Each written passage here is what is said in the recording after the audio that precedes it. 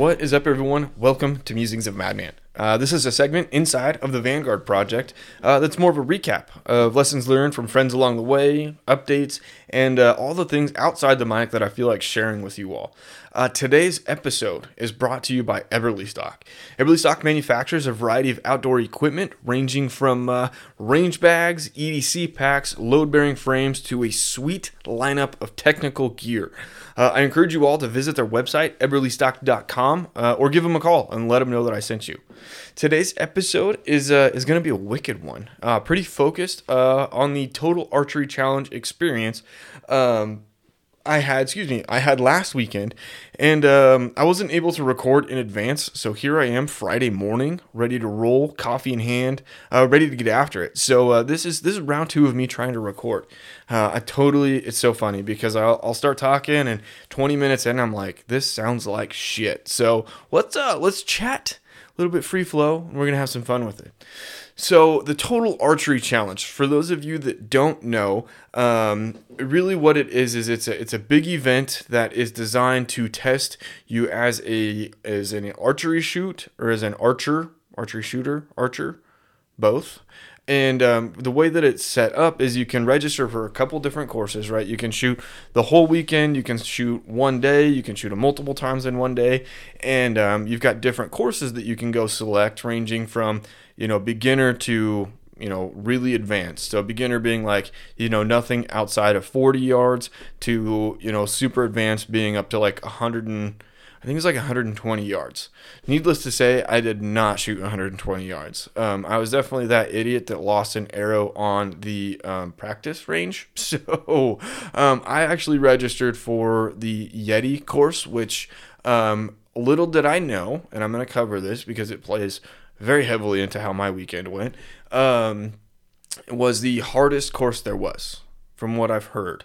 And I did not know that, and I'm not just saying that because it was freaking tough. But I'm gonna get into that later. But the way that the archery shoots work, right, is you can shoot competitively if you want, so you can keep score. And you've got different rings on the foamies that you've got to keep score. So you've got like and I didn't keep score, so I really don't know. But you've got an 8, 10, 12 ring, I think is what it is. And so if anybody's listening, and you can correct me, but I didn't keep score. I was out there really to just practice shooting and seeing how much I could learn and how much I didn't know. And there's plenty.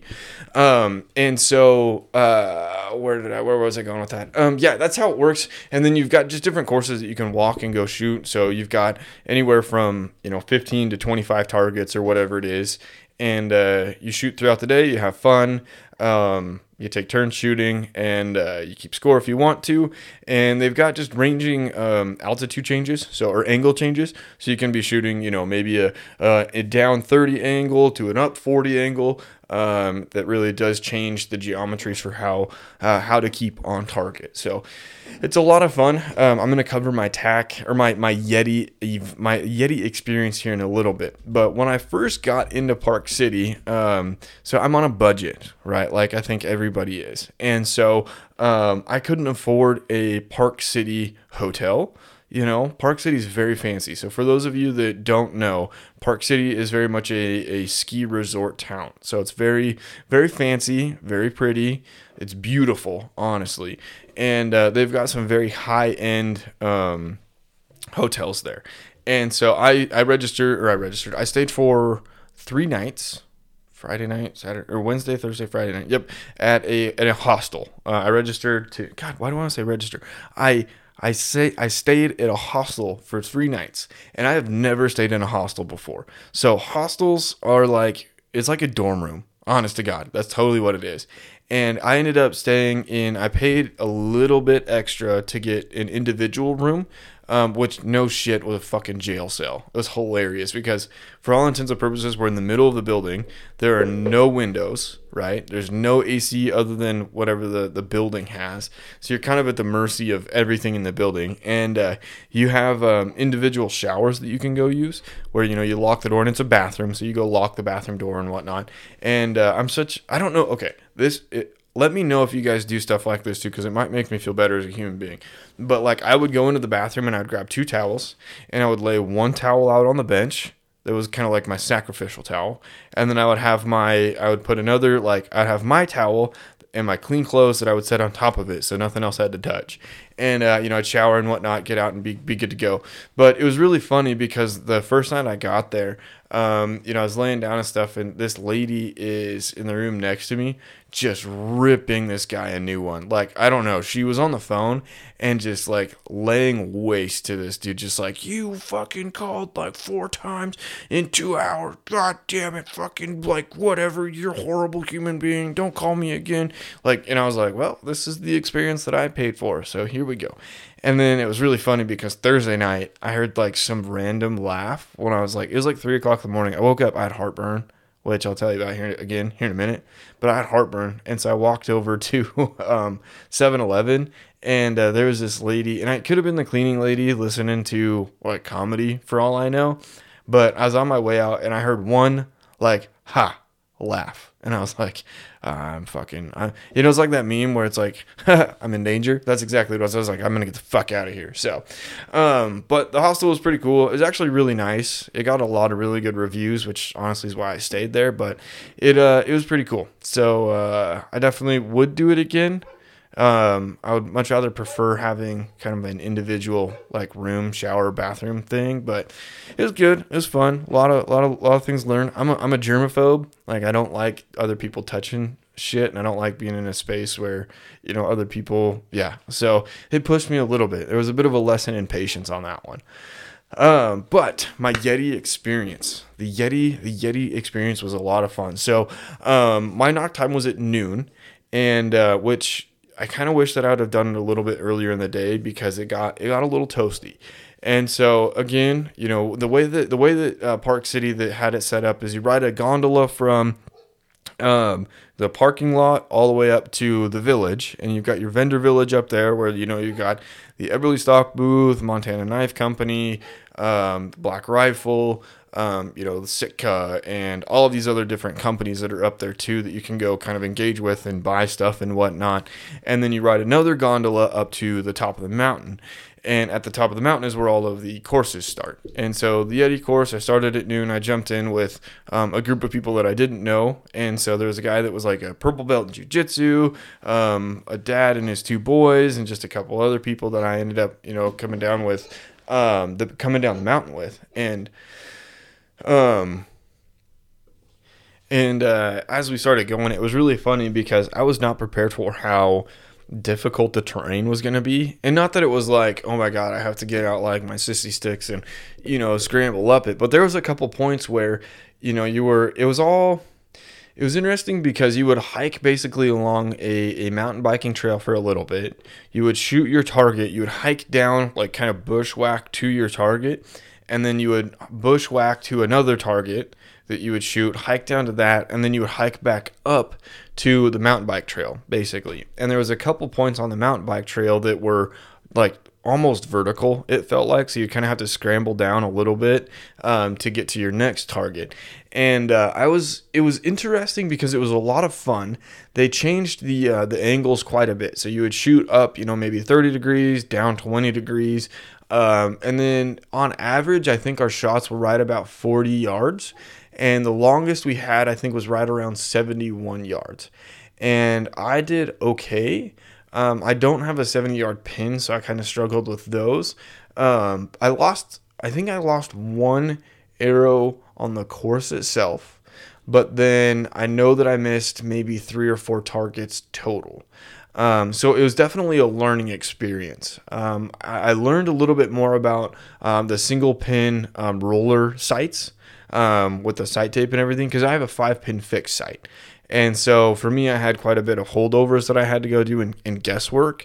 And so it was very challenging relative to the guys that I was shooting with. And so I definitely left feeling like, man, I want a better bow. Because I just bought one off, a ready to hunt package that I upgraded stabilizer and sights to. But like, having something more consistent and quieter and maybe a little bit faster, I think would have been nice. But it was a fun experience because as we got down the mountain, we ended up like I definitely felt like I had blisters coming in because we were hiking, and because I have just got my Solomon hiking boots, and over the past couple months I've realized like having more stiff boots for me will be just kind of the bee's knees as I continue down the warpath of hunting. And so we get down, and we didn't finish. We didn't. I didn't finish the course. I know a couple of the guys on my squad did. I caught up with at least one of them later, and I didn't. I didn't finish because I didn't have time. We started at noon, and by the time 4 o'clock hit, I was like, okay, like I'm out of water, right? And I need to get going because I have class at 6. So me and the dad and his 2 boys ended up hiking down the mountain, and we found this fire road, or this fire, yeah, it was a fire road that we thought was going to take us back down to the village. But as we get going, it ends up being gated off. And so we're like, okay, we've made it like really far away from the trail, and we're behind a subdivision.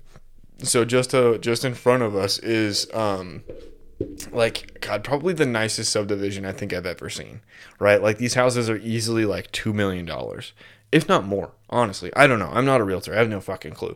And so we ended up flagging this dude down who's in his living room to ask if we could hop his fence, because literally all we need to do, we just need to get to the road in front of his house. And so we ended up flagging this dude down, and he lets us hop his fence and climb his fence and go through his backyard. And it's just a three rail fence, and the backyards aren't manicured. It's all kind of the high desert sagebrushy stuff.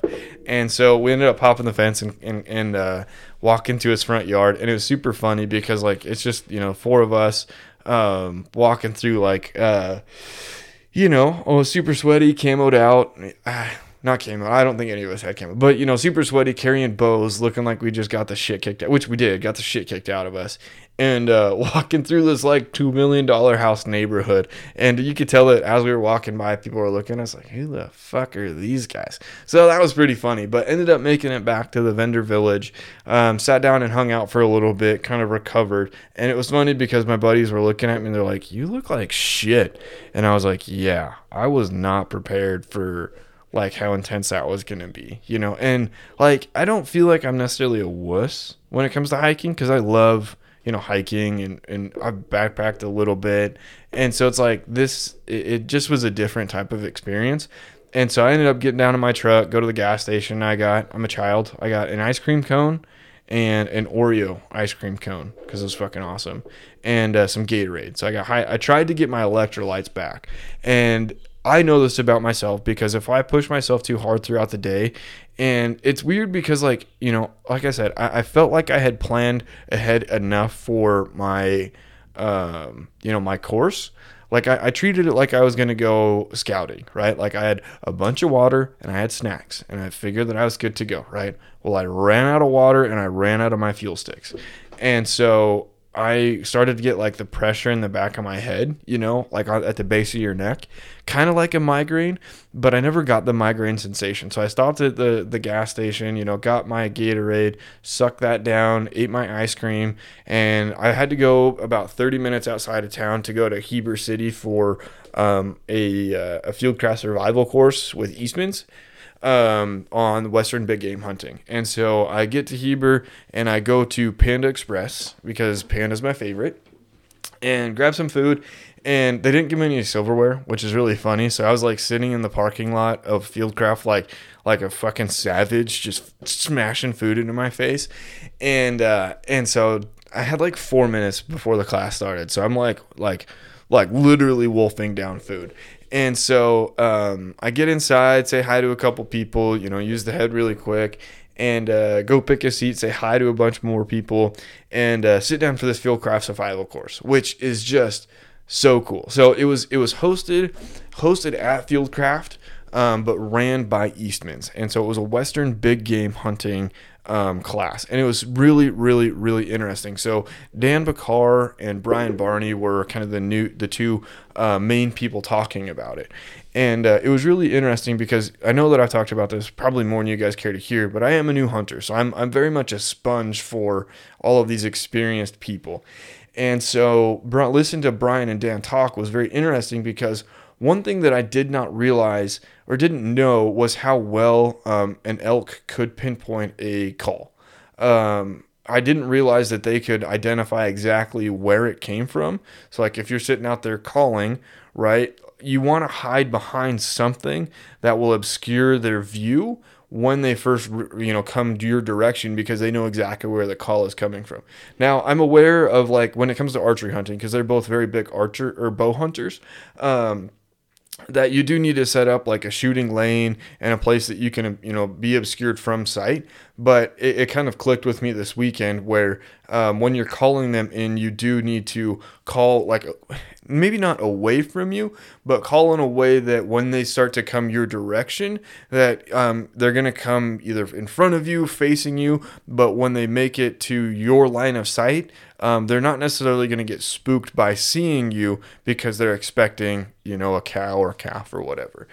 So that was something that I took away that was pretty interesting. I took a bunch of notes just kind of listening to them, and they're just super cool. Their presentation skills were like on par, because you're sitting there and it was like they didn't skip a beat. They walked through everything. They answered a lot of really good questions, and it was really cool too because Scott Reekers got up and was talking about Tag Hub. And I've heard about Tag Hub, and I had no experience with it until this week. So part of, the package was you got a subscription to Tag Hub. And I made a quick video yesterday on Instagram about what it is. But Tag Hub is like a statistically driven model for really selecting and kind of determining what units you want to hunt in a particular state. So you can select whether or not you're a resident, a non-resident. You can choose the type of species you're hunting, the sex that you're going to be hunting, whether or not you got a controlled hunt or just an over the counter hunt. And then also what is really neat, and I'm really excited to kind of drill down and kind of determine how it's calculated, because I'm a nerd. I love data. I'm a data guy. But they've got different ways of determining how much pressure a unit is going to be facing, like human pressure, how many people are going to be there, the success rate. There was another one that I saw, I can't remember. It's just really neat because they've got like probably, 15 different calculations you can go look at. Another one was like how difficult the terrain was going to be. So I'm excited to dig into it a little bit more. Just wanted to share with you guys that was something that I started to play with this week. And I'm excited because, again, new hunter. I've got to figure out I like playing with different tools to figure out what's going to work for me as I continue down the rabbit hole of hunting, because there's so many ways that you can make it happen, right? I mean, you cannot pass up how important boots on the ground is, which like I love because I love being outside and away from things. But it's also a lot of fun when you start pairing boots on the ground with geomapping, so like OnX and Google Earth, and then this new tool for me, right, with Tag Hub, and being able to be like, okay, great, do all of these things stack up in a way that I can make an informed decision on the hunt the unit that I want to go hunt, So I'm pretty excited to see what I can glean out of that over the next couple of weeks. But as the course went on, I definitely started to feel pretty gassed. I knew that Thursday, because that was Thursday was the day that I did my Yeti course, and then also took the Eastman's class. And I knew that I would be pushing myself, just because that's a lot of activity for me in one day, right? And you hike. Really, I think we hiked 6 miles total was my guess. Out in the sun, ran out of water, electrolytes are gone, was able to wolf down some food before my class, sit through this class trying to focus and like learn as much as I can. So, 80-90% of the way through, I'm just starting to get like the pressure continue to build up in the back of my neck, where I'm just like, I don't feel good. Like I knew that this was going to be tough, right? So I'm not like mad about it, but man, fuck, I don't feel super good. And so I ended up excusing myself to go to the restroom, and I didn't hold my panda down very long. And when I got out, the guy that was working the retail store, John at Fieldcraft, was like, "Are you doing okay, man?" He's like, "You don't look so hot." And I was like, man, I don't feel super good. Like, I feel like it's a migraine coming on. It's got all the tall tale signs of a migraine, and I knew it would be a really tough day for me because I did all these things. And he was like, "Well, he's like, do you need anything? He's like, I've got water, I've got these electrolyte packets, I've got a Kind bar. And I was like, honestly, man, like I would take whatever you've got at this point, you know? And he was like, all right, well, hold on. So he like fixes it all up for me. And he was just such a hero, right? Like this guy just got me all squared away. And so I went back in and sat down and, made it through the rest of the course and ended up kind of taking off because I just, was not feeling good. And it sucked because like I was really looking forward to it. Like I was super excited, but I was at the point where it was like, dude, I like can't see straight. I just am not feeling spectacular. So ended up making it back to the hostel and crashing. And I had a buddy stay with me. So Chris, shout out to you too, because he bought me some Excedrin and stuff. But it was really weird because like I talked to Eric about it and I never got like a headache, but I had all of the same sensations as a migraine. Like migraines, like you get the pressure build up and you can't quite see straight. You end up, not holding your lunch down and all this other stuff. And like light hurts and whatnot. Actually, I don't think the light ever hurt, but it was dark. Anyways, we Googled it later because I was really curious. I'm like, hey, I'm curious like what it was.